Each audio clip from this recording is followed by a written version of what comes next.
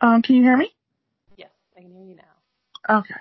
Thank you so much for coming on the show. Thanks for having me.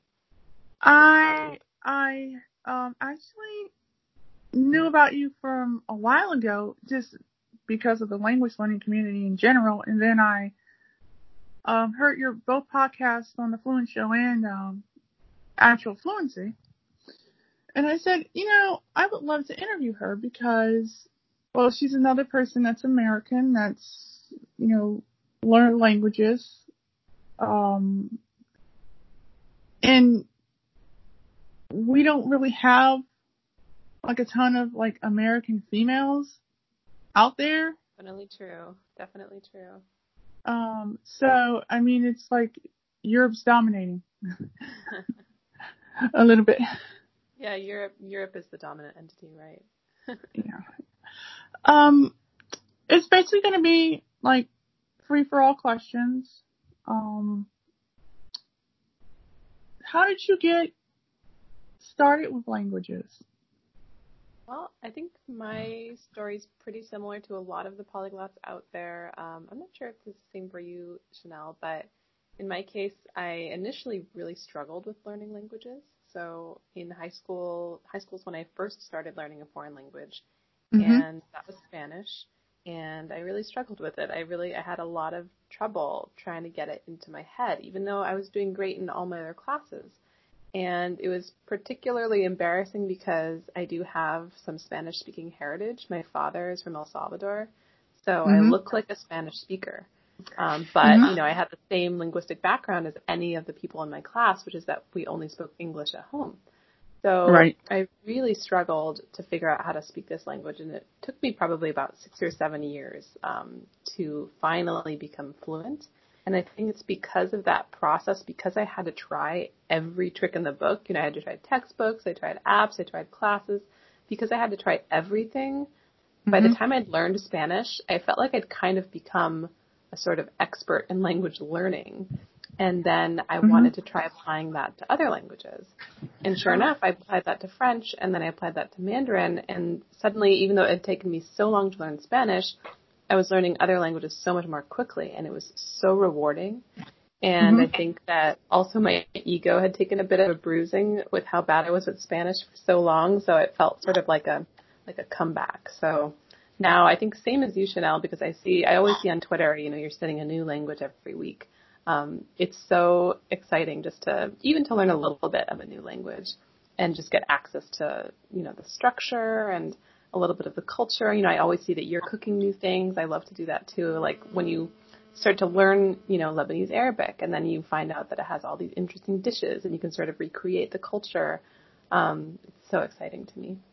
Oh yeah, because I see so much of I want to become native. And for me personally, I've been a part of the language learning community for about 5 years now. But I started later than most people, like as far as studying other languages, independently. I was like 38. So, and I'm about to be 43 in a couple of weeks. So for me, it was a little different. My first language, aside from English, was American Sign Language. Because I went to school with a bunch of deaf kids.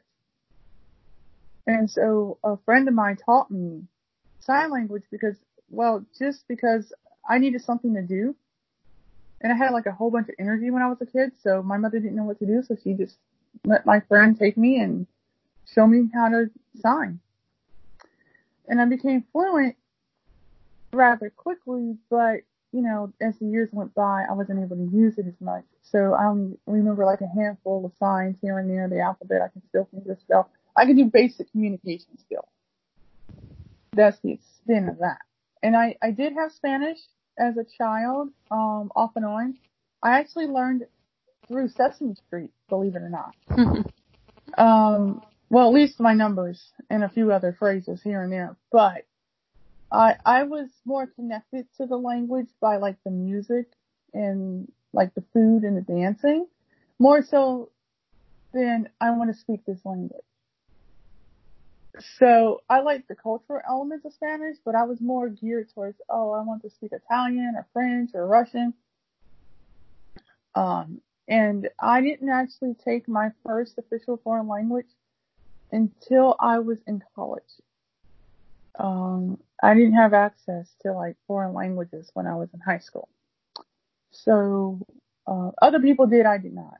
So, Yeah, a lot of people in the U.S., I think this is a common story for a lot of us American polyglots because, you know, in Europe, they're so used to learning languages from the very beginning, from their first day that they set foot in school. But in the U.S., a lot of states, a lot of cities don't prioritize language learning, right? And yeah, in my experience as well, we weren't asked, or we didn't even have the opportunity to learn a foreign language until high school. I don't know if that was your case as well, Chanel. actually I had a taste of Spanish for a week when I was in the 7th grade, and then they took me out of it. And a lot of it was because I couldn't read the blackboard and I couldn't read the textbook. And because I couldn't read the blackboard or the textbook, they didn't realize, oh, well, maybe she might need Braille or maybe she might need audio. They didn't think of that. So they just took me out and put me in a homeroom for that That's so period. frustrating. But it gave me time to read. Mm. A lot. But my whole goal was I wanted to speak Russian or French or Italian, and that was in the back of my head for a very long time. And I took Spanish at Cuyahoga Community College in Cleveland, where I'm from originally, and that's because the Eastern Campus only had Spanish 10, 10, 10, 20, 20, 10, 20, 20. And they might have had Italian and French, but it was like the first semester of it. It wasn't like it went through all 4 semesters. Otherwise, I would have taken it. And then they had Russian, but it was on the west side of town, and I didn't feel like catching 2 buses. So I just stuck with Spanish, but I learned everything by ear. So I had a Como Se Dice book. And then I had the corresponding CDs to go to it. And this is before the internet was like really jumping. So I had a black guy that spoke fluent Spanish, Italian, and French. And he was so good at it that he was writing comic books in the language with illustrations and everything. Plus he was a Spanish history teacher. So he had his master's in Spanish history. And so he taught Spanish K through 12. And, he spent a year over in Spain, and he knew that I had an ear for language and politics. So, I got through that whole Spanish, I think it was like 27 months. But I just kept listening to music because that's what I liked. I mean, I might have liked ordering food. That was the extent. Having a conversation with someone was out of the question. Because it was mostly verb conjugations and, the grammar. I picked up the grammar really easily. Me and my friend, we were the only 2 people that were visually impaired in the whole class. He picked up the vocabulary, so he was able to watch Telemundo, Univision, and tell you what was going on. And then I was able to correct your grammar. So if you said something wrong, I could tell you that you said something wrong.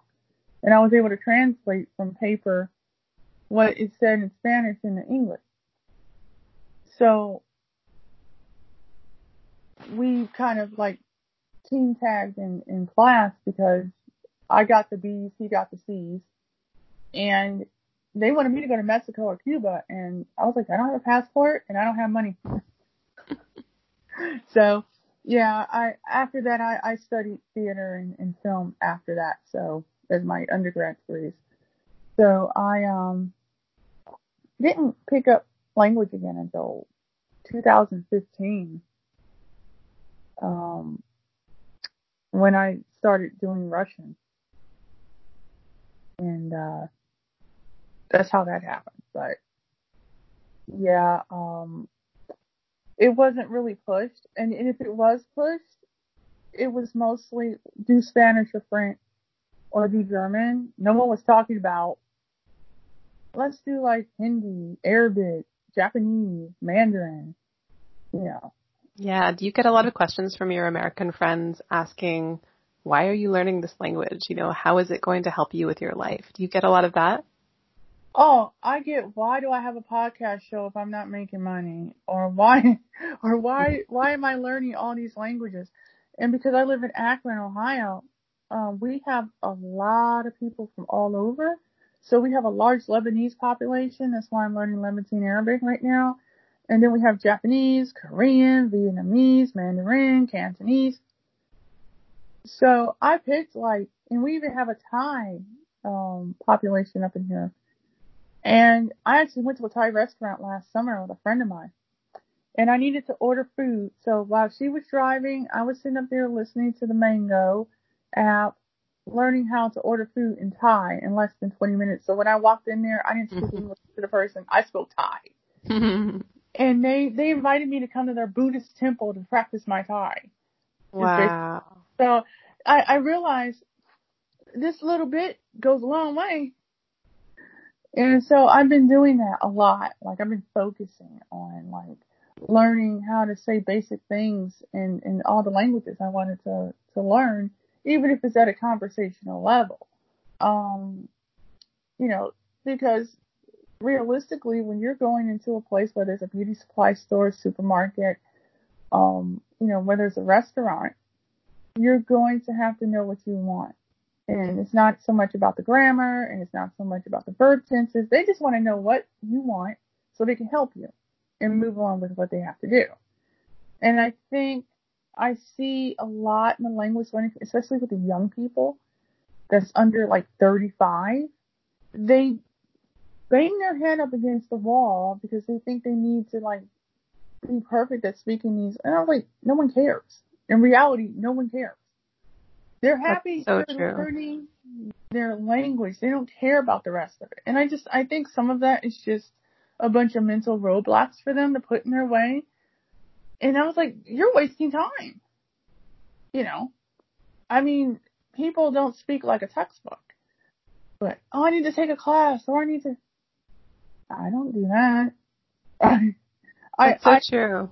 And I think that a lot of people forget also, this is something that gives me a lot of comfort, that, like you said, people don't speak like a textbook, and there's so many different dialects and different accents of every language that sometimes if you do have a little bit of an accent, or if you say a funny word, there's often a chance that a native will think, oh, this person's just from, a different dialect, or this person just learned a different dialect of my language. This happens to me a lot with Spanish and with Mandarin. If I say something a little bit weird, people will say, oh, are you from the South? Or did you learn your Chinese in the South? And so if people are worried about making mistakes and sounding silly, it's not how they perceive you when you make a mistake necessarily. They might just think, oh, that person learned their language in a different part of my country. Have you ever had someone mistaking you for not American? Yeah, definitely. Although I have to say, once I open my mouth, it can be pretty clear. I think my best achievement is with Spanish, when my interlocutor was a little bit drunk, and I think I lasted about 2 full minutes of talking before he said, "Wait, oh, where did you say you were from?"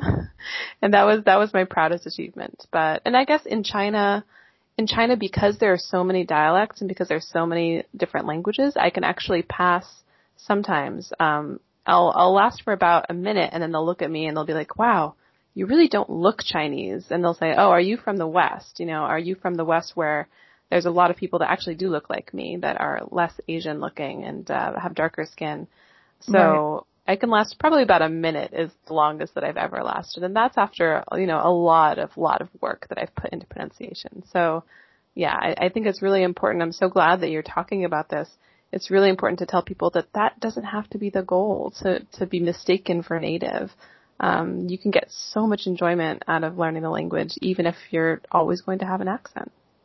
Well, and then they're hung up on the idea that they need to be perfect when they speak.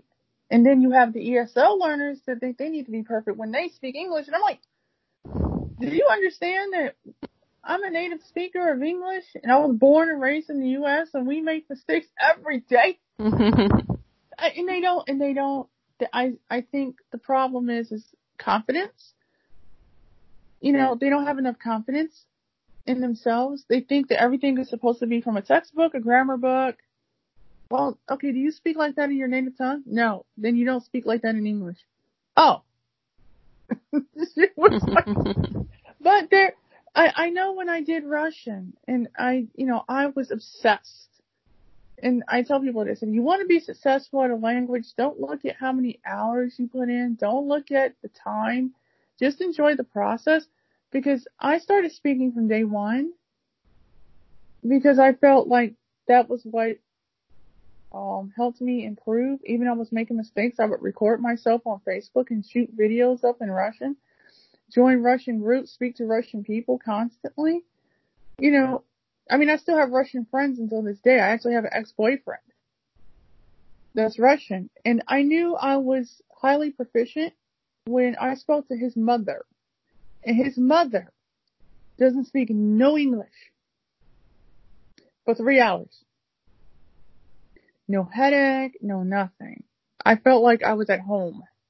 Literally. I haven't talked to him in a while. I actually do need to call him now. But what he would do is, I helped him get to like a B1 level in speaking English. He took the TESOL in Russia. And he on his speaking, reading, and writing, he was at a B1.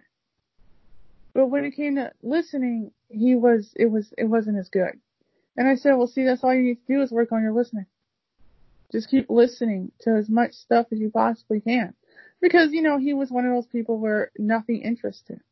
I said, well, you have to find something that interests you. That's important when you're learning a language. If you have the same hobbies in your native tongue, flip that and use it to learn your language. Learn about the same hobbies in English. Do the same thing in English as you would Russian or whatever other language you're learning. Because that way it gives you motivation to keep going. You're not just like, I need a textbook. Well, not necessarily. That's so true. And I always hear from people that have really been successful in learning a language that it happened because they were really passionate about something in that language. So I know that you were on Kirsten's show, the Fluent Show, and she was explaining to me that one reason why she became so fluent in English, and she really is astonishing at English, is, right, because she was very passionate about English language rock music. And she was really interested in getting to visit all those forums. And similarly, I know so many people, who are fascinated by Korean culture and Korean music and Korean shows. And it's just astonishing how quickly they can learn because they're very passionate and they're constantly immersing themselves in the videos and they're reading all the forums that they can. So you can move so quickly, you can learn so quickly when you find something that you're passionate about within that language. Otherwise, like you said, you can't really enjoy the process. And if you can't enjoy the process, you're not going to get very far. And it's funny too, because the first thing people are you fluent? I was like, okay, you do realize that fluent actually does mean how well you speak the language. Like how well it comes out of you. And proficiency is how much of the language you actually know and you can express. And so I said, I know when I turned on Leo Tolstoy's War and Peace by Nadia Mir 2 years ago. And this is after spending 5,544 hours of listening to nothing but everything I can get my hands on in Russian. Podcasts, Putin speaking for 4 hours at a time. I actually had to pick somebody that I wanted to emulate, or I liked their voice, and because I liked the way he speaks, I picked him. I was watching Russian TV on the RT channel from 6 a.m. to midnight, 7 days a week for a whole year. Wow. I mean, I had it in the background. I would fall asleep to stuff. I didn't read no books. I read the newspaper. I use Michelle Thomas. I use Russian Made Easy. I use Memrise. Like I did like the first 6 years of it on Memrise. I think I didn't do year 3, but I did the rest of them. And of course stuff was repetitious. So I did all that and I just spoke and I listened a lot. And it got to the point where one day I just went and turned on War and Peace. I just said, I want to know how much I can understand now. I literally got through the first chapter of War and Peace without any translation in my head. 0. I was so happy. I was crying. Wow. It took me 2.5 years, but I did it. And then, well, Italian and French and Dutch are passive. Like, I have high reading levels in all those languages. Like, I can actually read Les Mis in French. And, you know, I love French cinema since I studied film in college.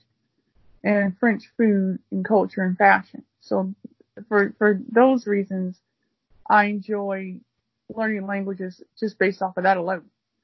And singing the Disney songs. And watching movies in French. So, for me, French comes easy, Italian comes easy, Dutch comes easy because it's a Germanic language. But I think for some people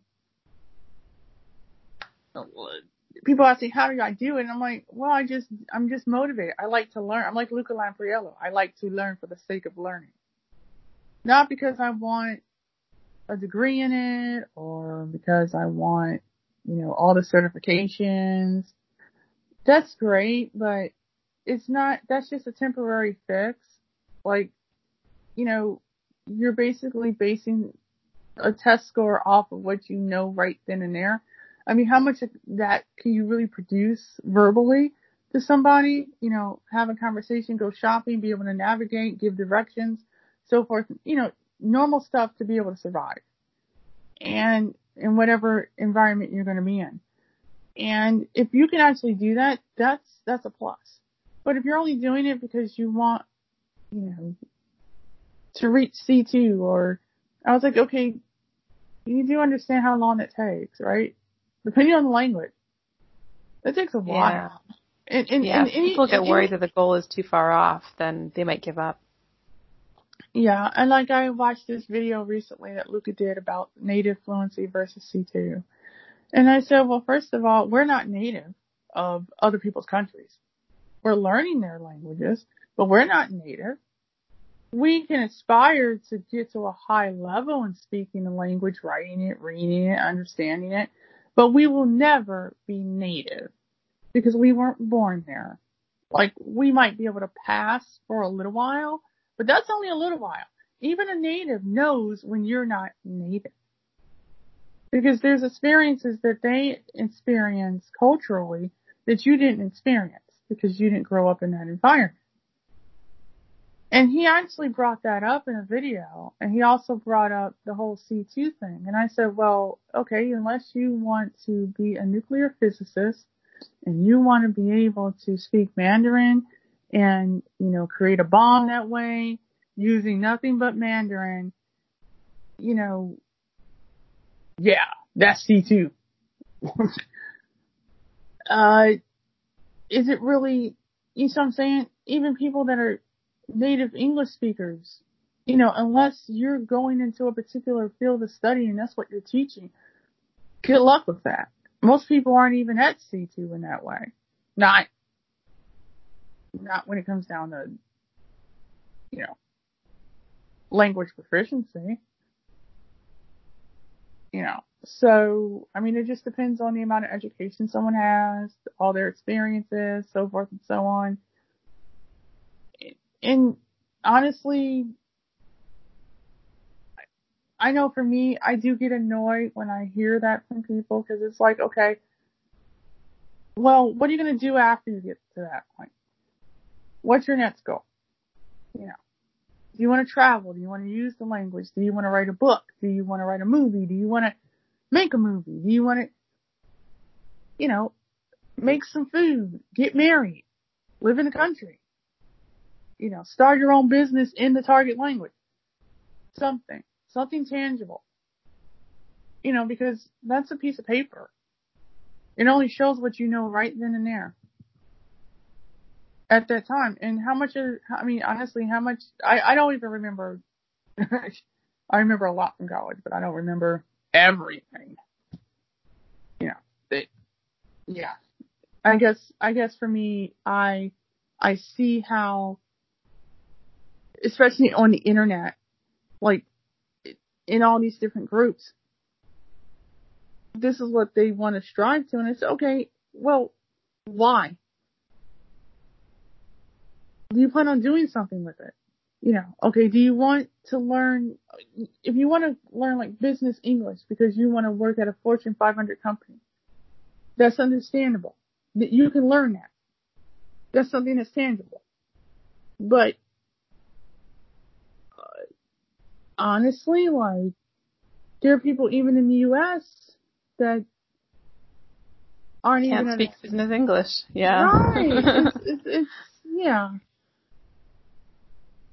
But yeah, I guess you're right that people, if they shouldn't be setting goals that aren't actually in line with, they shouldn't be setting language goals that aren't in line with their life goals. I think that's a very good point. I'm just curious to know, what made you want to create your own translation company? Yeah, it's a good question. Actually, ironically, I really did not want to become an entrepreneur. I had actually always very much liked working in an office, having a mentor and having colleagues. But I ended up moving to Korea about 7 years ago, and I didn't have a job there, so I started freelancing as a translator. I was doing Spanish and French into English, but I was getting all these requests for Korean translation just because I was in Korea, and I was not yet good enough at Korean to be able to translate. So I'd get those requests, and I'd just pass them on to my friends. And it just kind of snowballed. I started getting so many requests for Korean translation. They were very happy with the work of my colleagues, that it started growing up around me. And eventually I realized, oh my goodness, I think I'm running a business. So I better incorporate and get some legal protection. So I incorporated the business and started, basically Googling, like, how do you run a business? How do you set up a structure? How do you advertise? How do you market? And I was really lucky with my first few hires that I was able to find people that knew a whole lot more than I did about how to do, their respective tasks. And from there it kept on growing. And it's been a wild ride, but it's really gratifying. It's so gratifying. And the best part, which I'm sure you can relate to, is just having access to all the languages. As an entrepreneur, I don't necessarily have to get into the nitty-gritty anymore. I'm not doing translation myself anymore, but I can see all of the documents that pass through our company, and I get an access to all these different languages and all these different industries. And as a true dabbler, and that's a really, really fun part of running this business. Now, I'm just curious because a lot of people, like, I know that Jan van der Aar of Language Boost and Langpreneur he has his own translation company with a colleague of his in the Netherlands. And he was like, I know nothing about translation, but, this is, I know someone that knows how to do this, and, we're doing pretty well with it, and of course, because he learned Mandarin, it was like the first language aside from English that he learned, in like 2 years. He was able to have contacts and whatnot in mainland China, and, people needed translation work. And then he kind of finagled from that to hooking up with Lucas Spaghetti and creating Language Boost, and then hooking up with Ollie and doing Langpreneur and helping people, start their own language learning businesses. And, if you had to give, advice to someone that's never done this before, what would your top 5 or 6 tips be? For starting a business? Yeah. Yeah, I guess one of the most important things for me, although not necessarily for everyone, but was to really know the product or to really know the service that you want to sell intimately well. So for me, because I was a translator, I knew what I was going to be selling. And even though I'm not translating anymore, I had to know that really well in order to grow it. So, the way that I started was I started as a freelancer, and then I started working with a few more freelancers, and it grew from there. But it was great that it grew so slowly that I could still, for a really long time, really understand all of the parts of the process. Like, okay, what is it going to look like when I interact with the translation client? What is it going to be like for the translator when they get the document? What kind of technology can we use to speed that up? What kind of technology can we use to improve the quality? I was basically the quintessential micromanager in the beginning, and I had to learn how to not do that in order to actually grow the business. But in the beginning, I think it really is good to be a micromanager, to really understand intimately whatever you want to sell, whether that's translation or whether that's language courses or whether that's, advertising on your podcast. It's good to really know it well so that you later know how to delegate that and later know how to best market it.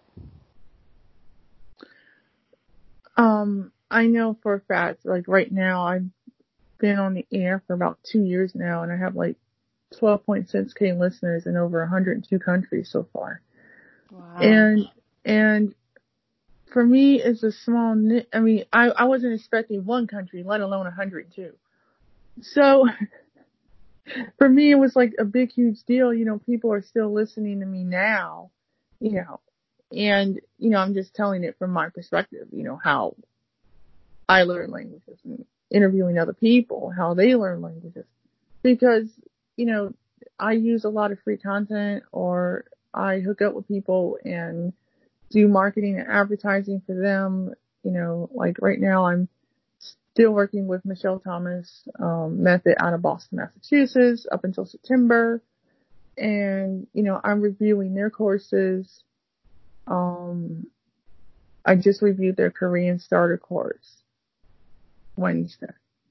And I actually could say without a shadow of a doubt that I used the Mango course for Korean last year. I did like three weeks worth of Korean. And for some reason, I don't know if it was because it didn't stick in my head very well. I was too busy trying to play with my brain and see how much I could learn in a fast amount of time at the time. I was trying to learn a whole bunch of languages like over the summer. I noticed. Yeah, and I got away with maybe getting Cantonese done in 6 weeks, Hindi done in 6 days. And that was because I was just like, once I touched it, I didn't want to stop. It was like a drug, Yeah. And for me, personally, I just wanted to see how fast I could learn something, just for my own benefit. And then I did a little bit of Finnish and a little bit of Icelandic, and I did a touch of Greek. And then I realized I'm not going to Greece anytime soon. Okay, that's over. I tried it. I tried Korean. Oh, this ain't happening. Even though I do go to a Korean hair store to get my shampoo. So I said, I came out of there with probably a couple words in Korean. Now I know more because I took the time to review the course, the starter course. And I actually learned more using the starter course than I did using the Mango course. So for me, that I didn't want to give up on it entirely, but I guess at the time I just wasn't as motivated as I thought it was. And it's tough. Don't worry, Korean is tough. Actually, I didn't find it to be that hard. Speaking it. Like, I have to kind of reiterate on that. I learn most of my languages by ear. So I don't write, I don't take any notes down unless it's mental notes. I do a lot of listening and I do a lot of speaking. That's how I learn all my languages. And everything's by ear. So I have no print anything. Zero. All audio. And so for me, Um, I visualize it in my head, like the word order. So like they say John went to the store, or John plays tennis, or whatever John does.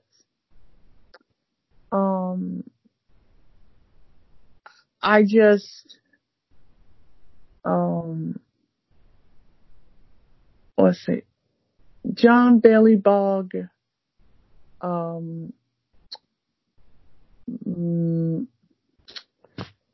Mo, Moreno, yeah. Anyway, something, I figured out how to say to eat at some point, like a couple days ago. But, Mokta. nay. Hey, mokta. Yeah. So, for me, like, I learned more just by using that course than I did using the other course, and I think it was just because of the way that it was structured. You know, I tried it and I got like Bico American and, Isayo and I got a few things out of it. But, I mean, I know more now than I did before. And it gave me a better appreciation for like Asian culture as a whole. I did try Mandarin. It didn't gel with me, but Cantonese did. Interesting. What did you like about Cantonese? I love Cantonese too, but I feel like it's so overlooked. What did you like about Cantonese? I like the way it sounds. Yeah, me too. Yeah, like, Joseon no Ge Pyongyang, hi, Guanzhongwa no Ge Pyongyang, no ho, set gone, still Guanzhongwa no Ge Pyongyang, ungai sai, no Ge Pyongyang, bye bye, That's so good. Wow. Yeah, I mean, you learned a lot just from the audio. Yeah. I mean, I probably will go back because I actually did 6 weeks. I did it like all 10 chapters on Mango in 6 weeks. And my whole goal was to go and order food over the phone. So I called a Chinese restaurant here in Akron called Garden China or something. And I went and I decided I wanted to order some barbecue beef bun in Cantonese. So I went and introduced myself and I ordered the food and I gave my telephone number and address in Cantonese. That's how much I was invested. Awesome. And she laughed because she said, we don't have that in the U.S. That's only in Hong Kong. I'm like, what? She probably thought you were like Cantonese or from the Cantonese diaspora. And wow. And she was like, I speak Mandarin, but I understood everything you said. You need to keep going. Oh my God, your Cantonese is so good. And I was like, oh God, sorry, sing song. No, noisy. And so, yeah, but I mean, it really, I realized whatever languages I really like, I remember the most. So even if I just do it for 6 weeks, I'll still remember stuff because I liked it. You know, there was something about it I liked. But I also like cinema. And I'm really getting into Asian cinema more. So, like, I'm watching, like, 3 Women in a Bed. And I watched that, like, 5 times in a row. And then, I watched this one movie from Thailand called Still. And it's like one of those, thrillers, psychological thrillers. But it was really good. Like, I did it with English subtitles. And I had voiceover read the subtitles out loud in English while I was watching this movie on my Apple TV. And I'm like, this woman's crazy. I mean, but I really got into the whole art side of it. And then I was like, you know, I'm going to keep going with this because I really do enjoy it. And then I said, I want to order some food in Thai. And I did. I ordered me some Singapore noodles and some Thai tea. And, I was just completely happy that I might have made a couple mistakes when I was speaking, but the girl didn't mind because she was like, your Thai is not bad at all. I was like, oh, I speak Spanish too and a whole bunch of other languages. And come to find out, she lived like 3 blocks away from me when I was living in like California like 14 years ago going to film school. Like, Wow. really? And so like now she's like 18 miles away here in Akron. And, I was like, wow, that's like freaking awesome. And I tell people all the time, you never know who you're going to come into contact with when you speak another language. Yeah. And what that connection will do for you. I mean, it give you a really good high to keep going. And I even if I speak a little bit, people just go crazy. I speak a little bit of Arabic. I ordered me some food in Egyptian Arabic at a Latins here in Akron, and I ordered my food and everything, and they were like, when you come back, you can speak to our manager in Arabic. I'm like, oh, that's great. I mean, for me, I guess that's what I try to convey to my listeners. Just go out there. So what if you mess up? No one cares. And it feels so good, right? When you have that interaction and you really made the staff smile. And when they said, you can talk to our manager, like that gave you an opportunity to have this interesting new cultural interaction, right? Like that's why I learn languages. Even if I'm not going to get beyond that, small conversation, once you've had that small conversation in another language, you're like, wow, I just talked to someone in Thai. Like how badass is that? It's such a good feeling. You don't need to be native to have that great feeling. No, and I think a lot of people, they look at it, oh, well, you're not fluent in the language or highly proficient. Then I was like, well, you don't have to be. That's the thing. Like, and these are people that don't even speak languages, other languages other than English. And I'm like, do you realize how many doors this has opened up for me as a result of, speaking other languages? They were like, how do you keep them separated? Well, that took some time. I don't. I still have not figured out how to keep them separate. I mix them up all the time. I found that if you're at the same level as the one language you haven't used in a long time, you have to like literally not, I kind of have to block out, I had to block out Spanish and I had to keep going with Russian in order for me to improve upon my Russian, because if I didn't, oh my God. Mm-hmm. But I did realize I was fluent in Spanish when I was having a 2-hour conversation with someone. I might have not remembered every single word, but after I got off the phone with the person, I had a migraine headache for 2 hours. Oh, and I was supposed to work with a student from Colombia. And I said, can we talk tomorrow because I'm not feeling well. I have a headache the size of next week. And she was like, oh my God. And I interviewed Dr. Stephen Krashen last year. And he said, do you know why you had a headache for? And I said, because I was forcing myself to speak a language that I wasn't comfortable with speaking. I don't feel comfortable really speaking Spanish. I feel comfortable singing to it, but not so much having to give explanation for this and this, because it wasn't the language of choice for me. So I didn't, I mean, I feel more comfortable speaking something that I've chosen to learn myself than being forced to have to learn it for a degree requirement or, which is what I had to learn Spanish for, was a degree requirement. Nothing more than that. But like I said earlier, I enjoy the cultural aspects of it.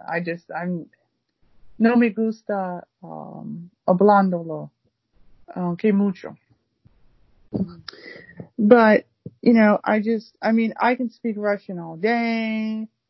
I want to get to the point where I can speak Levantine Arabic like that, or any of the other languages I'm passionate about. And I found that I'm more passionate for languages of the East, not so much the West. Mainly because my mom had drilled in me a lot of African Asian influence. In our house, we had all kinds of stuff from like Asia and Africa. And so for the longest time, I was reading up on books and history and all that. And I said, I would love to learn how to speak some of these languages, even if it's a little bit. And, yeah, so now I'm learning Swahili, basic Swahili. That's something that I would really liked, when I started following you on social media. Something I was really happy to see was that you were so unafraid to try out these, Asian languages and these languages that are outside of the normal languages that the polyglot community goes after. But you were doing Thai, you were doing Levantine Arabic. I thought that was so great that you were helping to normalize that and helping to show people, look, it's not that hard. Like, yes, it's a little bit harder than learning, Esperanto, but it's completely accessible. You can still get a lot of joy out of learning a language like that. And, people think that I don't read anything other than Harry Potter, but I do actually read other things than Harry Potter. But I, as a geek, I really like comparing the different versions of Harry Potter, like how they're written, like in each language, because every translation is different. So for me, I get pleasure out of that alone. And people are like, why? I'm like, because I'm a geek like that. I like books. I like to read anyway. But I like biographies, memoirs, history, fantasy and romance and, all that type of stuff. So for me personally, I said if I learned some basic Swahili, that would mean something to me, because it's a cultural, a heritage language for me. And then I'm learning basic Irish, and I mean only basic, because I have a quarter Irish in my bloodline. And I used to fight wanting to learn Irish because I didn't think that I had any relation to it. Come to find out I do. So I said, why not? Just why not? And I actually got an opportunity to interview Patricia McGeehan for the show, and she created with her co-collaborator the Michelle Thomas Irish course. And so I did an interview with her, and everyone's like, your Irish is pretty good. I'm like, oh, well, thanks. So I said I would learn a little bit this spring, and since we're on lockdown for coronavirus, why not? Yes. Have I gone out to go grocery shopping? Yes. Are you only allowed 10 people on the bus? Yes. Do you have to have a mask on? Yes. Are there people that are wearing masks in the stores? Some are, some are not. So, I protect myself pretty much with a mask, and I have latex gloves on. I have my guide dog, and I do my thing. And I come home and I take my gloves off and I rewash my hands, even though I know I didn't have to, but I still do it anyway. And to be honest, I live in a senior citizen building, so no one in here has it, thank God. That's how much of a lockdown. You can have a visitor come, but they have to have a mask on. You have to be 6 feet away from each other. So I'm like, I don't have any visitors. No. But I do keep myself quite busy. Like by working out 3 days a week, cooking all kinds of stuff. I just cooked my first pound cake in a loaf pan today. It came out moist on the inside. It was a little dark on the outside, but it still came out pretty good. But yeah, I've been doing a lot of cooking, as you can see, and I've been working out, and because when you can't really go, you're isolated and you can't really go anywhere hardly. I try to look at it like, well, I have plenty of time to do X, Y, and Z. I can work out and get in shape. Cause I know people, they're gaining weight being on, lockdown. It's like, dude, I got exercise mat, I got weights, I got exercise DVD, I got a treadmill, I got my guide dog. Okay, guess what?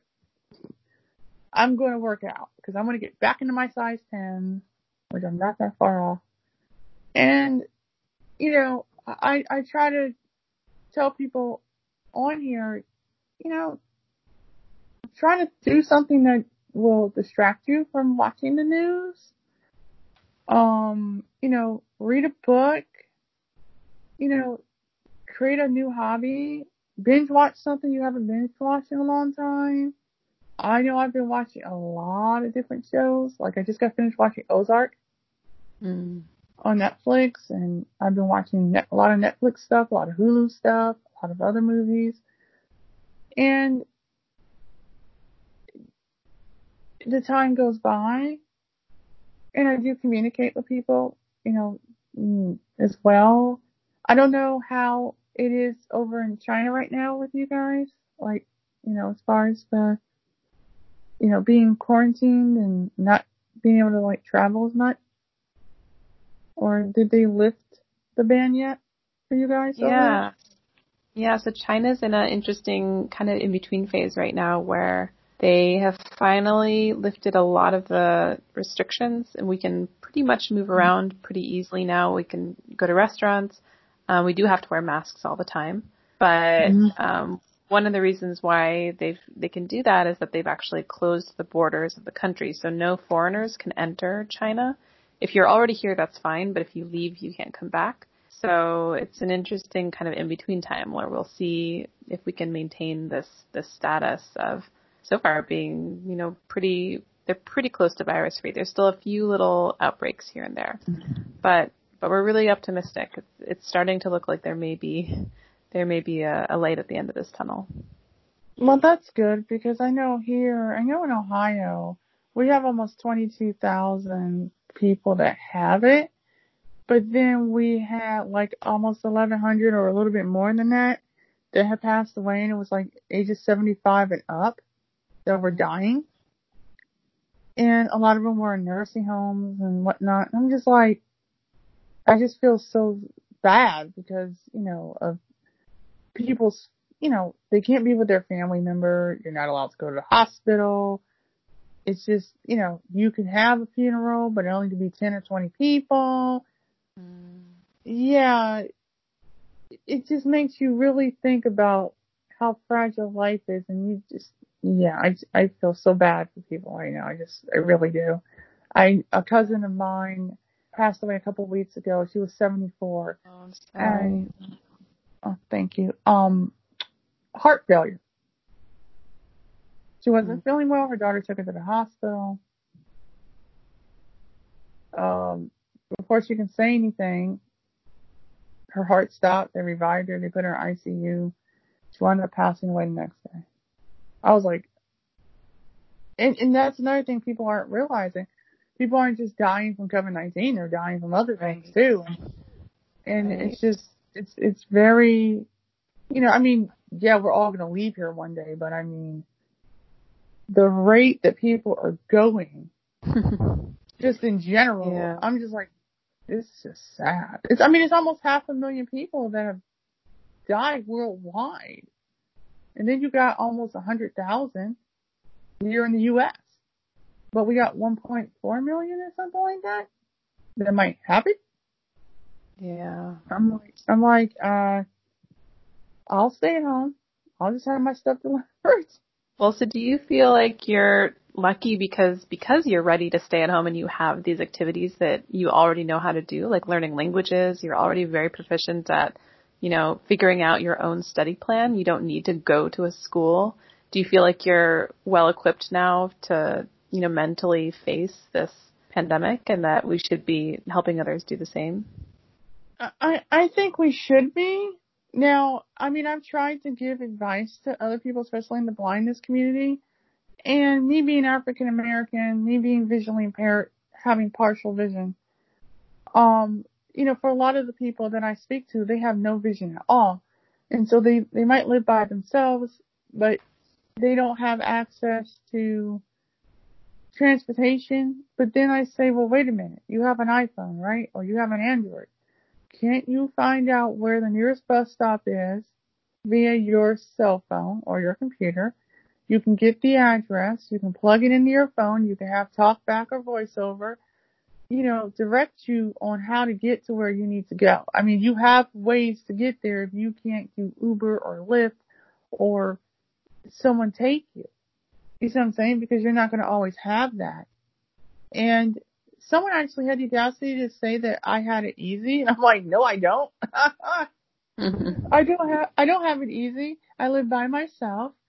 I have to walk up at least almost a half a mile to the nearest bus stop. I have to get on the bus, travel one direction maybe less than 20 minutes, but then if I'm going on the other side of town, it's 2 buses, to get to where I need to go. And to be honest, if I'm gone at 8 in the morning, I'm back by 2. That's 6 hours worth of working time. That's not even talking about the amount of wait time you gotta wait for a bus. Anywhere between 20 to 40 minutes, depending on if you miss the last bus. So, and because of the pandemic, they're only allowed 10 people on the bus at one time. You have to have a mask on. The stores, is at their discretion if you wear a mask or not. And some people are wearing masks in the stores and some people are not. And someone actually said today, why don't they have everybody wear a mask? And it was happening for a while here in Ohio, but then people were complaining because they claim it was health reasons why they couldn't. I was like, you can breathe through your nose, right? You're not only protecting yourself, but you're protecting other people. You might not have it, but you don't know. You just need to be safe. But, yeah, that's been really interesting to watch from Asia because, Asia is already a mask-wearing culture. They already wear it. If you have the flu, if you have a cold and you have to go out, you always wear a mask. It's just seen as respectful to the people around you. But It has been really interesting to see how much Americans have pushed back against the mask, even when they're told, that it's for the good of the people around you. Americans are still not ready to accept that. I know there's been a lot of changes and a lot of people are doing that, but it's been interesting to see how hard it was to convert our culture to doing this thing that's actually, in the public interest and is very clearly a sign of respect for your fellow man. Right. And I mean, they act like they won't get it. I'm like, just like black people here in the U.S. thought that they were immune to it. I'm like, what? Oh, wow. You're so stupid. I literally, I had to sit there and laugh. I was like, wait a minute. And black people are dying at a rapid rate of COVID-19. Come on. We're not immune to this. This thing don't discriminate. Oh my God. Yeah, so now they're realizing it don't discriminate. But a lot of people in the African American community, people that are Latina, they're dropping dead left and right. And yeah. And it's sad because, some of them live in the areas where it's not, like they don't have the best access to food. Good food. And then they don't have access to proper medical care and health care. And I mean, I get disability, but I also get, I also have Medicaid. So, I'm able to go to the doctor and I do get food assistance and I do eat very healthy. Now, it's all about what you buy, and if you're not willing to eat healthy, then I don't know what to tell you. But at the same time, it's like, I think people tend to think that it's okay to just believe what they hear on TV and not like check their own facts.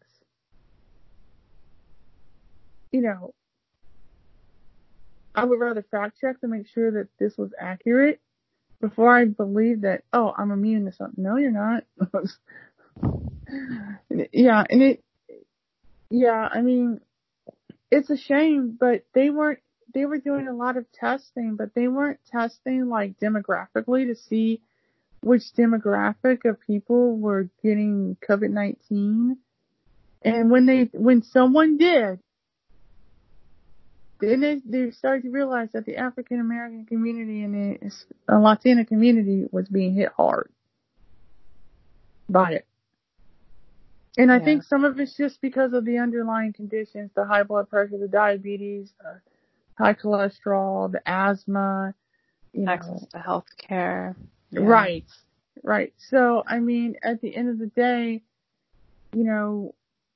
this thing don't discriminate.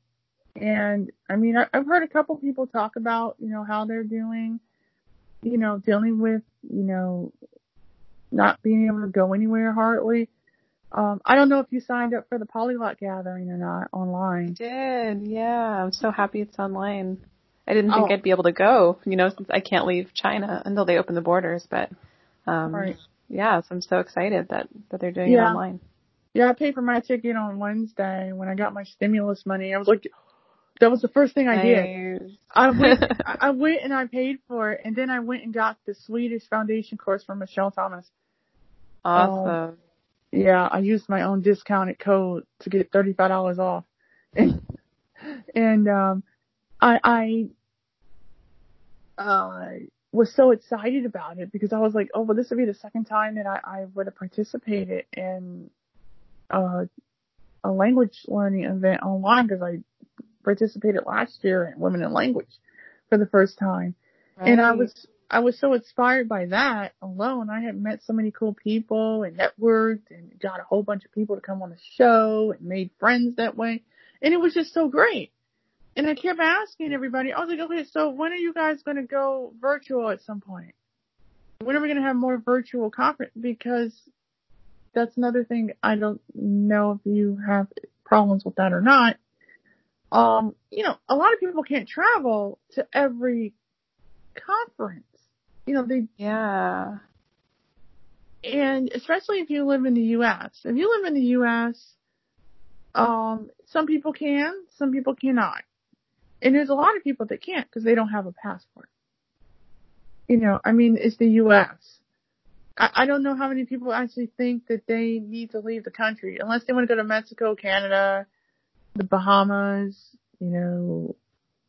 Panama, somewhere close by.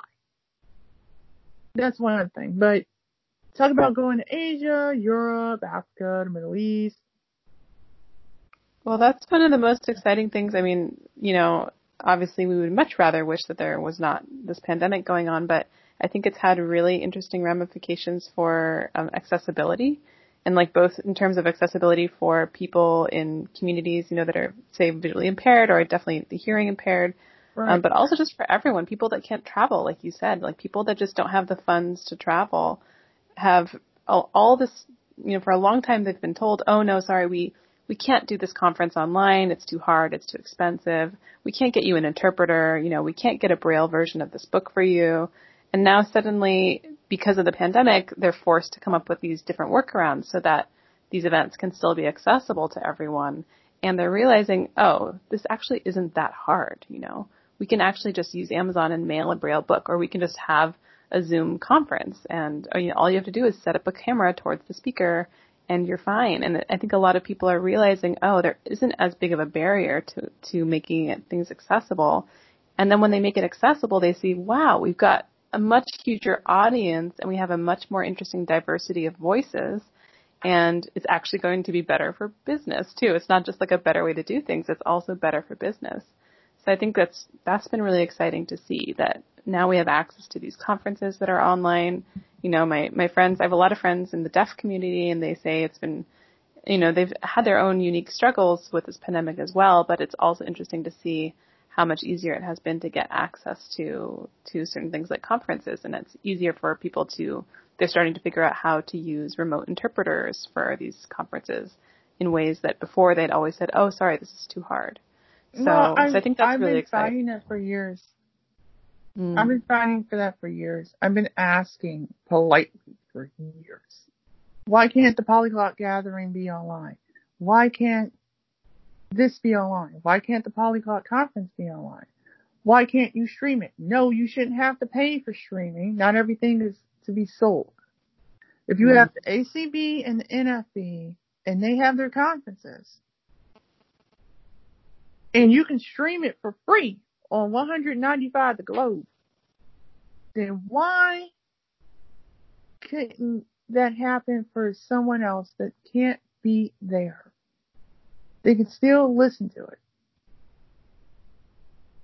Well, we only have such and such and blah, blah, blah. And I said, do you want just a select few people that can only afford it to go? Or do you want to open this up to a wider variety of people?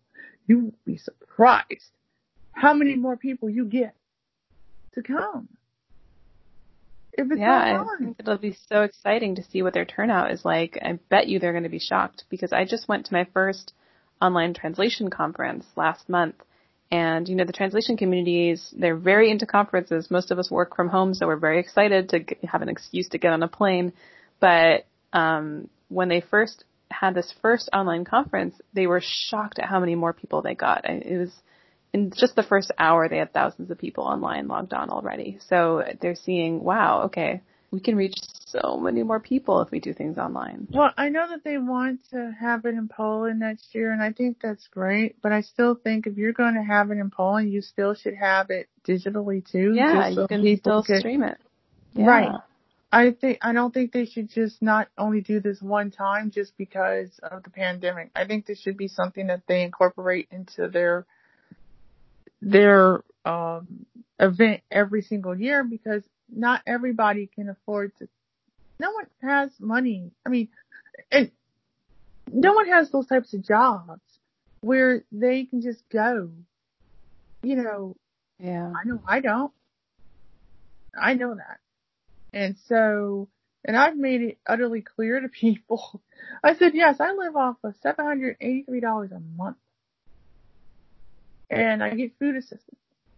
And I get health care. And I live under $1,000 a month. And I can tell you right now, it's not a lot. And by the time I'm done paying for everything I need to pay for, and we're not even talking about personal items or anything else, cleaning supplies, I'm lucky to have $170 left in my name for the rest of the month.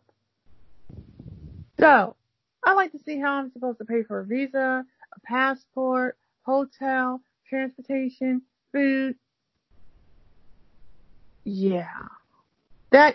I've actually left polyglot groups on Facebook just because of the amount of abuse and verbal bullying and discrimination. And I've seen, and it's weird because I've talked to other people where they felt that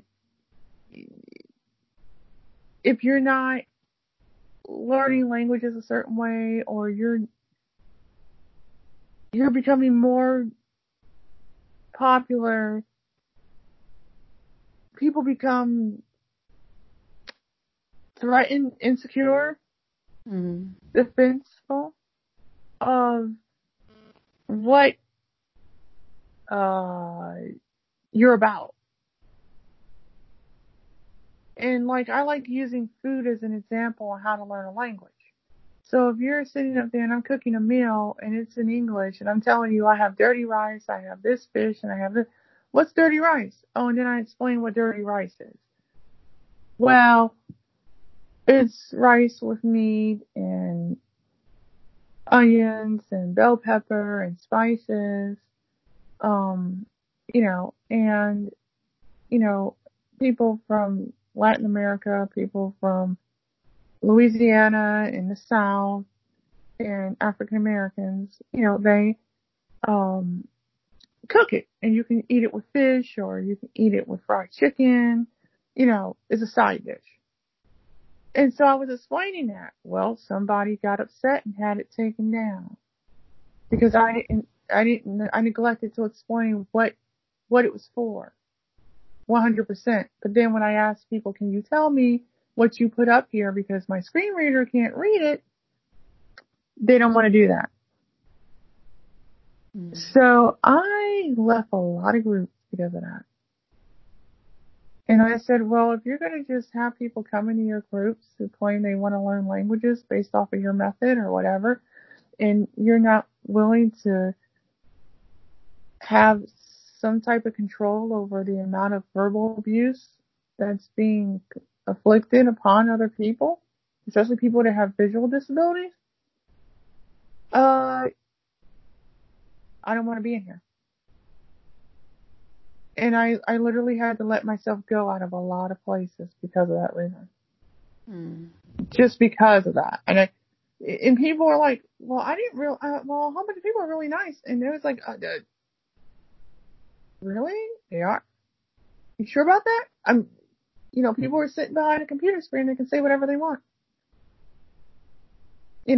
And people don't want to talk about that. They don't want to talk about like people getting bullied and abused online in the polyglot community at all. And I'm like, oh, you just don't know. Like, I've heard people tell me how they were harassed in chat groups. And I'm like, yeah, that's why I stopped doing language exchanges. Cause it stopped being about sharing the language that you learn. It was more about, I want a visa and a life. So for me, I'm very cautious now about who I chat with in regards to, I also am very cautious about what groups I join. Just because of that reason. But I see a lot of that. And there's a lot of people that are on here that they say, I don't join Facebook groups because of the sexism and the racism and I'm like, aren't we supposed to be learning languages? It was like, yeah, but you're going to have people like that. And I'm like, yeah, which is terrible because that's not what it should be about. But you do have that, and it's like Chris Sproholm said to me recently. He was like, oh yeah, you got 90% of the community that's really cool. And then you got 10% of the community that they're not all the way there mentally. Yeah.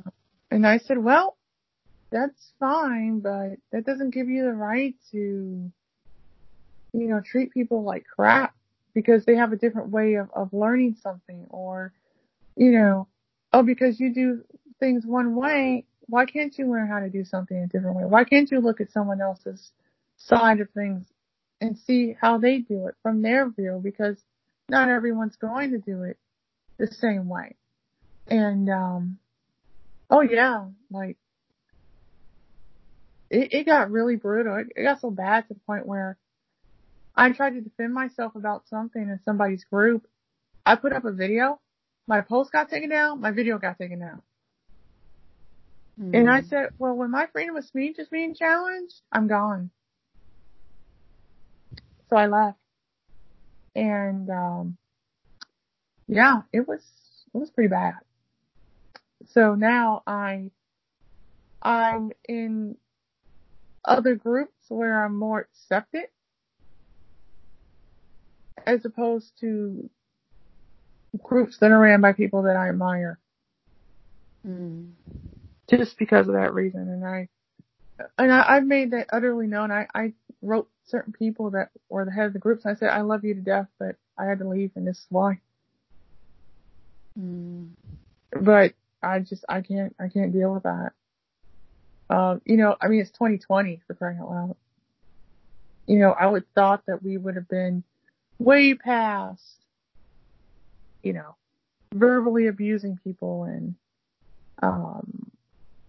making fun of them because their technology doesn't work right or, they can't read print. So I can't read print, but if you tell me what you wrote, because they probably scanned it in a JPEG file and because they didn't type it out, my screen reader can't read it. And so I'm always asking people, can you tell me what this said? Because evidently this person forgot to type this out.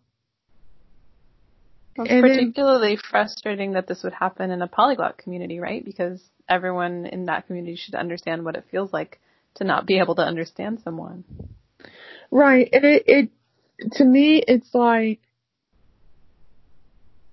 either they're just lazy or they just don't care. So I stopped taking it personally, and I literally created my own group. Now, I might only have 146 people in it, but I'm very picky because I don't want drama. So I have both sighted and non-sighted people in my group. And everybody's respectful of everybody.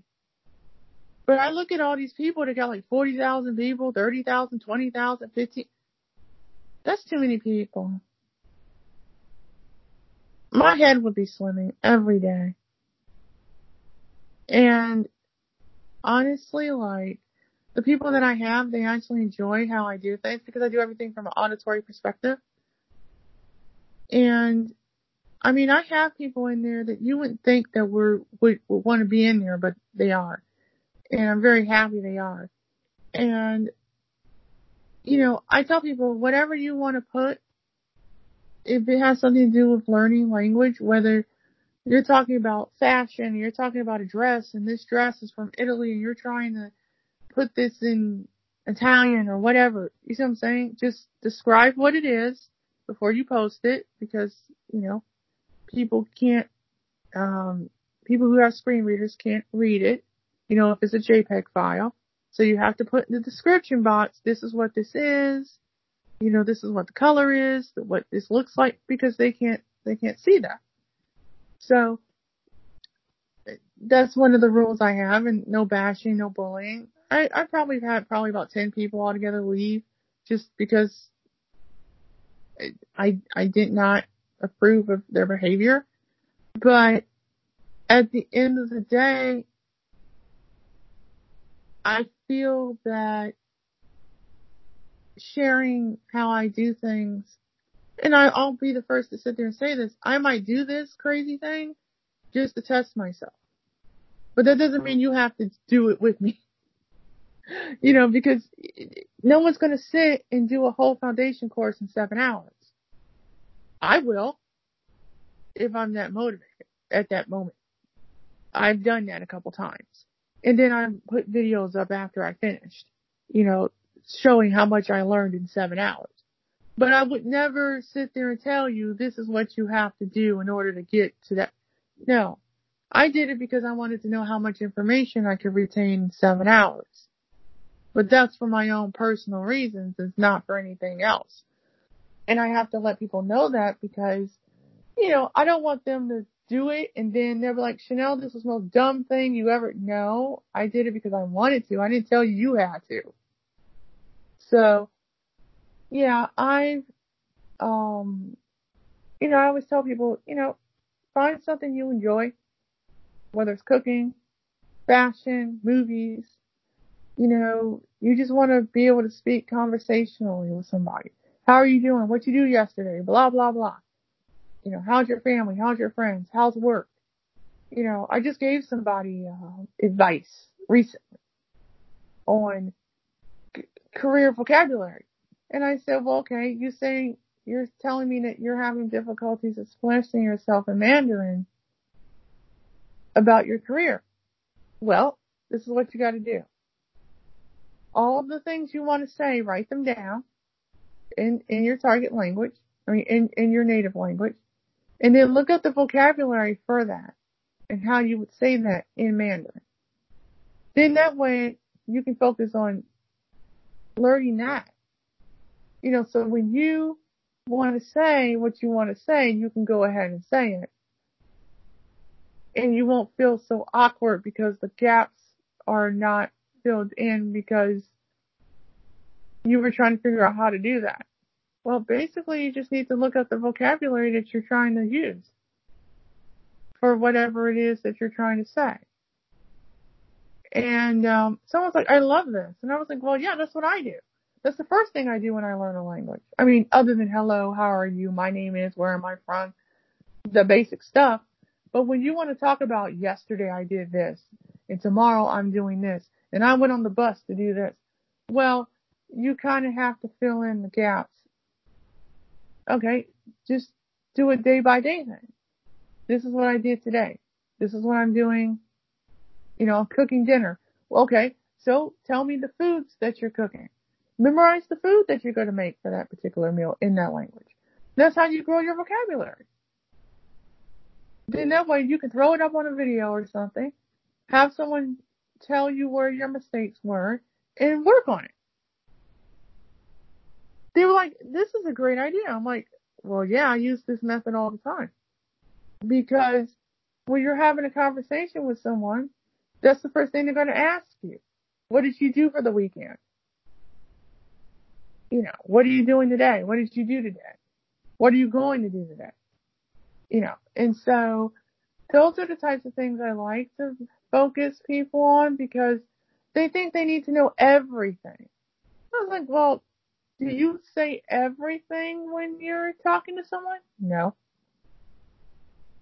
So you don't necessarily have to know everything, verbatim. Yeah, I think that's so important. And I think if people are more targeted about what they're learning, they'll realize that they can progress so much faster. And, if they focus on how am I going to respond to cab drivers? How am I going to order my food? How am I going to answer the question, how long have you been studying Korean? Things like that. Then you can actually build a lot of confidence because in 90% of your situations, you'll be able to converse. Now, of course, the day may come that someone comes up to you and wants to talk about nuclear physics and you're not able to do that. But, what's Right. the probability that that's going to happen? I don't think I could talk about nuclear physics in English. So, focus on what you're actually going to need to use and you'll be amazed at how far it can get you. Oh, yes. And I mean, people are like, I had interviewed Steve Kaufman, but I have to re-interview him because we were on Zoom and it didn't record. Oh, it's so painful. It took me a year to get him. Oh. Yeah. So, I mean, I was lucky when I got to get like David James to come on the show and I got, Dr. Krashen and Stu J. Raj. That was a big deal to me. And Dr. Krashen does not do very many interviews. So when Stephen Krashen does an interview with you, there must be something about you that he likes in order to take his time to want to talk to you. Period. So I was jumping up and down like a bunny rabbit after it was all over with because I was so happy about it. And we had a lovely conversation, and I said, oh yeah, I'm in the genealogy and I'm in the, people's histories and the history of their families and crap like that. And, that's another reason why I like languages because you don't just get to learn about how to say something to someone. You're learning about their culture, their psychology, the way they think, the way they behave, what they like to eat, their own political structure, so forth and so on, their laws and customs. And that's important because when you're traveling and you're a woman, in particular, whether you have a disability or not, you have to know about the laws and the customs and all that because you don't want to go into someone else's backyard and do something and then you wind up going to jail. And you don't understand why you're going for. And it could be something as simple as I littered. I mean, I hope it never comes to that point, but I mean, look at the guy who got caned over in Portugal. Was it Portugal? The guy that got caned for doing graffiti on a wall or somebody's car or something. Well, he got caned. This was a long time ago. And they had it on the news. And he had to do four canings. And, yeah. That was terrible, but he broke the law over in somebody else's country, so he had to pay the price. And, I did that when I was learning Russian. I wanted to know about the laws and especially pertaining to people that were disabled and what the rights were. And, there's just so much that I mean, that's like if I came to China, I better know somebody that lives in China because my rights are not my rights will be non-existent in that country. Literally. Because I'm visually impaired. They might educate their blind, but they're seeing some but not hurt. And a lot of blind people travel to China and they were not accommodated very well at all, if any. They wanted to go see the Great Wall of China. They weren't allowed. Yeah. So, you have to kind of be careful where you go, especially if you're disabled. And, I know for me personally, I would love to go see the Great Wall of China. But, I wouldn't go by myself. And, there's other aspects, like, you gotta make sure that your dog's inoculated, and if you have a guide dog, and, you gotta find out what the customs are and the procedures are for that, and, there's a whole slew of other things that I would have to take into consideration if I were to travel overseas, depending on what country I'm going to, so forth and so on. And, not just visa and everything like that. I got papers where I can take Bono out. I just gotta have his vet, like, a couple days before I leave. I would have like a week with the papers, for him out of the country. So, unlike a lot of people, I would be restricted for how long I could be somewhere because of my guide dog's papers. So, yeah, those are the types of things I talk to my students about too, just because you come to another country, make sure that you kind of know what the laws are and the rules and, the customs, and especially if you're going to a country where women are treated differently, it's not westernized. You kind of gotta know how to navigate that, especially if you're disabled. And, yeah, cause I know someone that went to the Middle East last year with their family, and that they didn't talk to the females, they talked to the father. Yeah. And so I was like, okay, you do realize you had to cover up and everything. And she was like, oh yeah, I had stuff to cover myself up. I researched, like, what you should be wearing there, cause there's Americans that have gone over to the Middle East and they had no respect for, like, the culture over there, especially the women. Okay, you wear a long cotton skirt, not, you keep yourself covered. You don't wear shorts and a tank top, and this ain't America. This is a totally different country. But, yeah, I've heard stories about how people were offended by certain people's behavior, and somebody, as soon as they left, they were so angry that they blew up a bus station, and 2 people died. And I said, that's bad. That is terrible that you're that angry that you're going to turn it out on a whole bunch of people because you have people come from another country that wasn't respectful of your culture. I wouldn't turn it out on innocent people, but at the same time too, you see what I'm saying? Like, there are better ways to get your anger out. Killing people isn't one of them. But, I can understand why people would be, there are certain sets in the Middle East where you gotta be careful because they don't acknowledge women. They don't see women the same way as Western people do. And so you kind of got to be careful. Like, even people who come over from the Middle East here, some of them won't talk to women, because that's just how they are. But there are some that will. I don't know if you've experienced that in any of your travels. Definitely, yeah. There's places where outright they won't talk to you. And then there's places where they will talk to you, but they don't really listen to you. Like, there's places where you wouldn't necessarily be respected in the same way as you would a man. And then, America, in the U.S., to some extent, that still is the case in certain parts of the U.S. as well. But you're right that, as a traveler and as a woman, you move through the world in a different way than a man does. And you have to learn another extra set of cultural norms. Like you were just talking about how women, when they travel to the Middle East, they have to be careful about what they wear.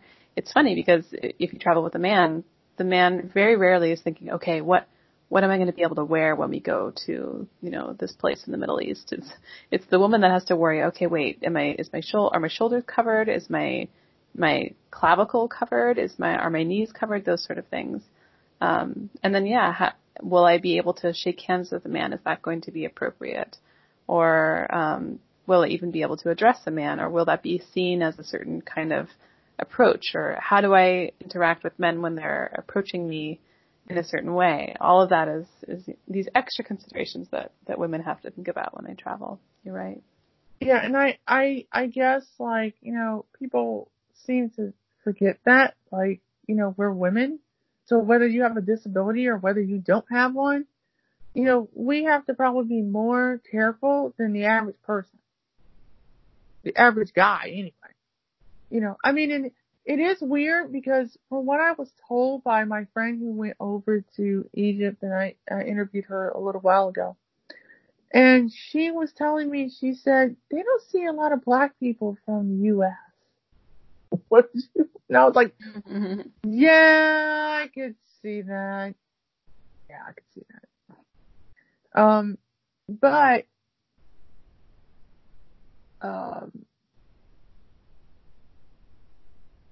I told her, I said, well, okay, so what was it like for y'all? Like, I was like, were you able to use some of your Arabic? She said a little bit. But she said, they ignore us. They talk to our dad. So, like, her sister had all their paperwork, so she just handed the paperwork to her dad when they were in the airport and everything. That was how they behaved the entire time they were there. Airport, cabs. I was like, wow. I mean, because I've always wanted to go to the Middle East. But, I mean, on one end, you kind of want to be like, are you sure you want to go?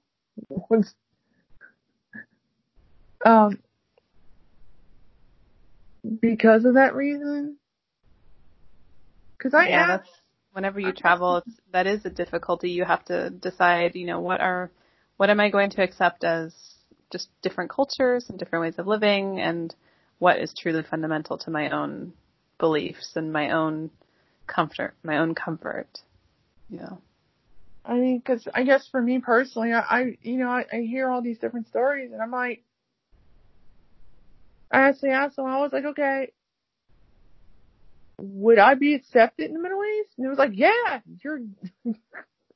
I'm like, yeah, okay, define that, because I am visually impaired. So, I've heard stories about other people that were blind in the Middle East, and they really don't, depending on what country you are in, you really don't have a lot of rights. So I'm just curious to know, which ones are more westernized versus more non-westernized, and, define rights. I mean, I know someone who lives in Sudan or Saudi Arabia, and I'm like, you came to study over the U.S. and you went back because why? Well, their parents were quite wealthy. They were in the oil, and so they were totally blind. It was a guy. And I said, well, do you have access to, well, I have access to the internet and I have access to this, this, and this, and blah, blah, blah. And I said, that's great, but you really don't have the freedom you had when you were here. Because, I mean, he was able to catch buses, go grocery shop, do a lot of things for himself that he didn't have the opportunity to do over there, where he's from. And I was like, you gave all that up to go, wow. I mean, I guess because if you're born in a Western environment where, you have some rights as a disabled person, why would you want to give that up? To go back to an environment where you don't have the same freedom. That was kind of hard for me to understand. Because I knew I could never do something like that. But I know that's just me personally, but yeah, I hear stories from people all over the place that are disabled. Places like in the Middle East, India, Asia. I mean, now there are blind people that work in Asia, but at the same time, depending on where you work and where you live, you know, the circumstances are different for everybody, but I know in Afghanistan or Iran, you have no rights. You're blind, disabled, they look at it as it's your fault that you're disabled. Which makes no sense, but yes. You're not allowed to vote, you're not allowed to be educated, you're not allowed to communicate with the outside world, nothing. Zero. And I was like, oh wow, that's sad. I mean, because I actually was supposed to teach someone Braille, and they came from Afghanistan, and they spoke Dari. So I went and got a Pimsley Dari from the library and tried to learn basic Dari so I can communicate with the person. And they were taking English lessons at this place called Project Learn here in Akron that I was volunteering in ESL classes, helping people learn English from all over the world. And they asked me, can I help them learn Braille? And I said, well, he has to be fluent in English and reading and writing English and speaking it in order to be able to learn Braille, because, you know, you got to be able to understand what the teacher wants you to do. You know what I'm saying? And if you can't understand your wants and needs and you can't tell them in English, then it's going to be difficult for me to work with you. And I was going to do this. I was supposed to be doing this for free out of my own time. And they had an interpreter there, but he didn't even know how to say hello, goodbye, how are you, thank you, my name is, nothing basic. And I said, I'm sorry, but I can't, if he's not, you know, at least a B1, B2 in English. And his wife just had a baby, and I felt bad, you know. And I said, well, did he have any education in Afghanistan? And they said, no, they don't educate their blind in Afghanistan. And I'm like, okay, let me know when he's able to speak enough English so we could work together. But I never got a call back. But it was just the point. I was willing to learn some of his language in order to be able to communicate, in order to try to help him. And I mean, I learned a lot just from that 30-minute meeting, you know, about how, you know, other blind people around the world are being treated. And I was just like, wow.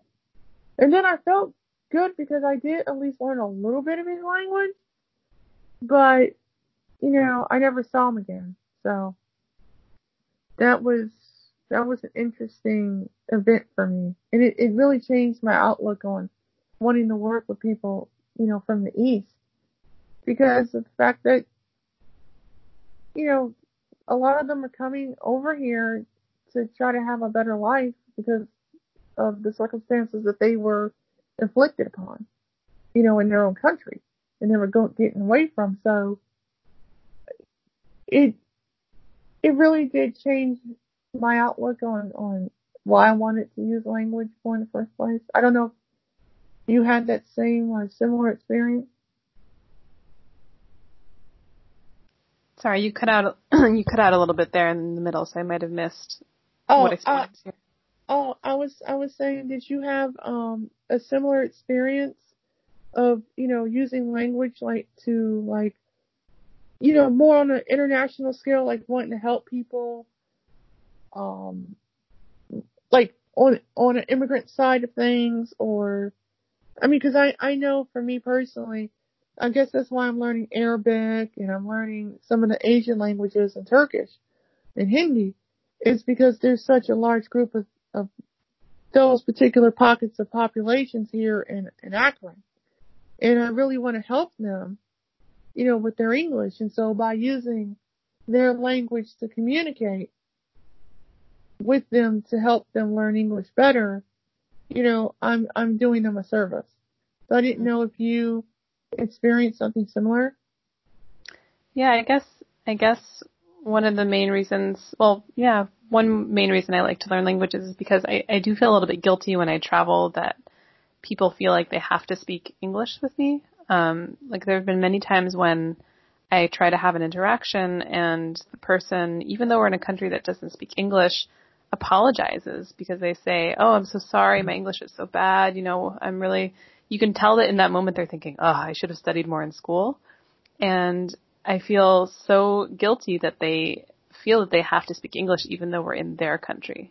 So one of the reasons why I've really been trying to get better at the languages that I know is because I don't want to make people feel like they have to speak English to me just because I'm an American. Like, I'm in your country. I should be speaking your language.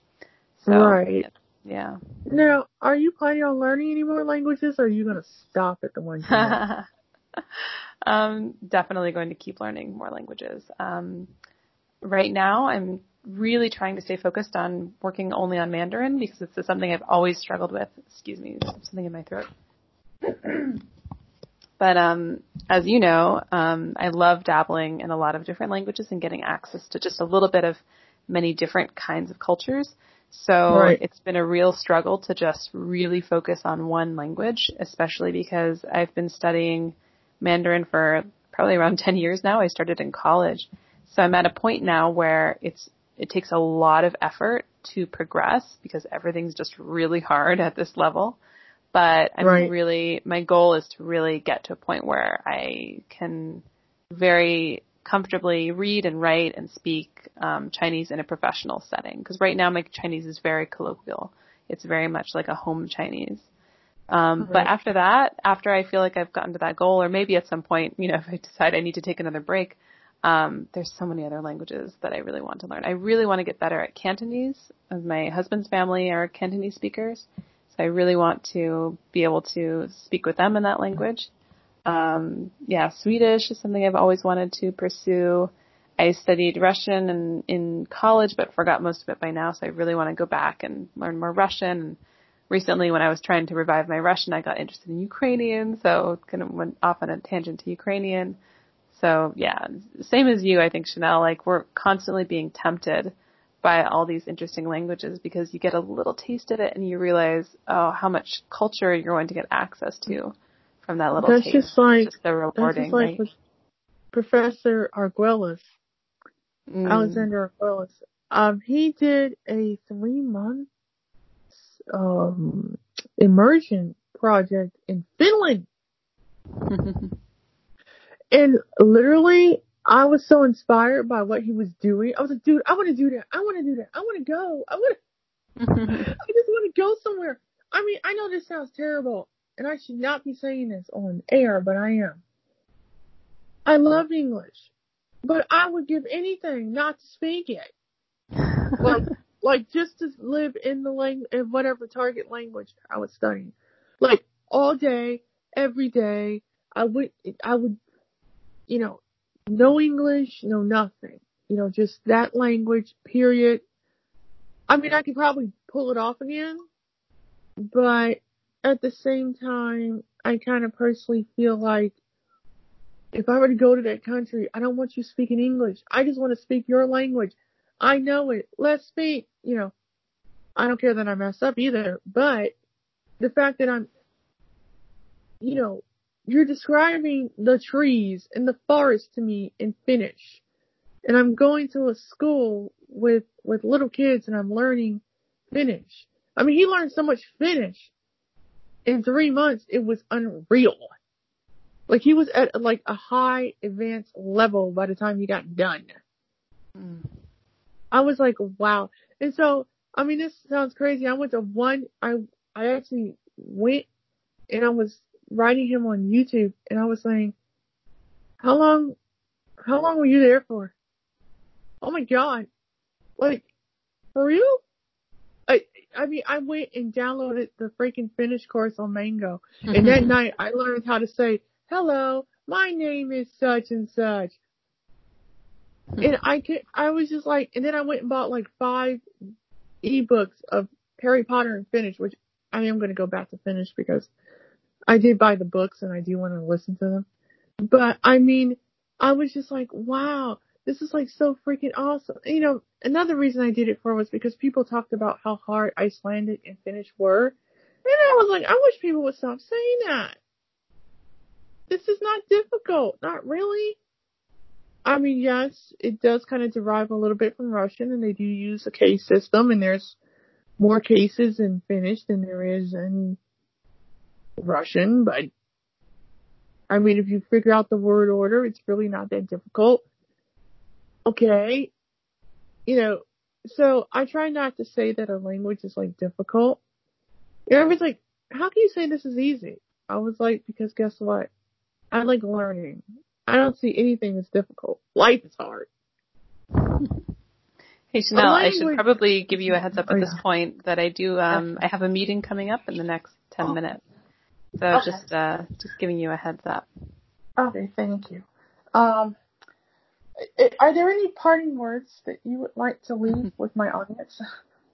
Well, since we talked so much about the pandemic today and what that's like, how that's affecting the world, and how it's made the world sort of embrace these new ways of providing accessibility to everyone. I think that I really hope that people that are listening to the podcast and that are interested in learning languages can get creative about the ways that they study languages, because it is a really good pastime right now. It's a really good way, if you have that extra time, it's a really good way to calm your mind and to kind of calm your soul by focusing on something that takes a lot of focus. So it's not only a great skill to learn, but it really helps you stay sane in this crazy time. And, you know, you can follow Chanel or you can follow me on social media and see how we do that. We just, there's so many apps, there's so many, you know, audiobooks that you can use to expose yourself to all these languages, and don't feel like you have to become fluent, you know, don't feel like you have to set really high goals for yourself. Just enjoy the experience of learning and just reward yourself for being able to, you know, finally say a sentence in Korean. It's really exciting, and I hope that everyone will now in this new situation get a chance to try that.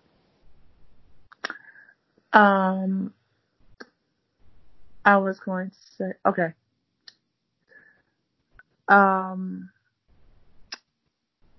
Thank you for coming on the show. I appreciate it. Thanks for having me. 12.6K listeners appreciate it, from like over 102 countries. I'm this close to being on 13K so far, so. Wow, congrats. Thank you. I want to thank everybody for listening today. And please subscribe, rate, and review the podcast on everywhere where you can download a podcast. And you pretty much can download a podcast just about everywhere. Google Play Store, TuneIn Radio, iHeartRadio, Stitcher, Podbean, Apple Podcasts, Spotify, Anchor.fm. And, you know, be safe. God bless y'all. And I will see you guys in the next episode of the podcast. And remember, language learning is a journey, not a race. Enjoy the process, enjoy the podcast, and enjoy the rest of your weekend. Bye.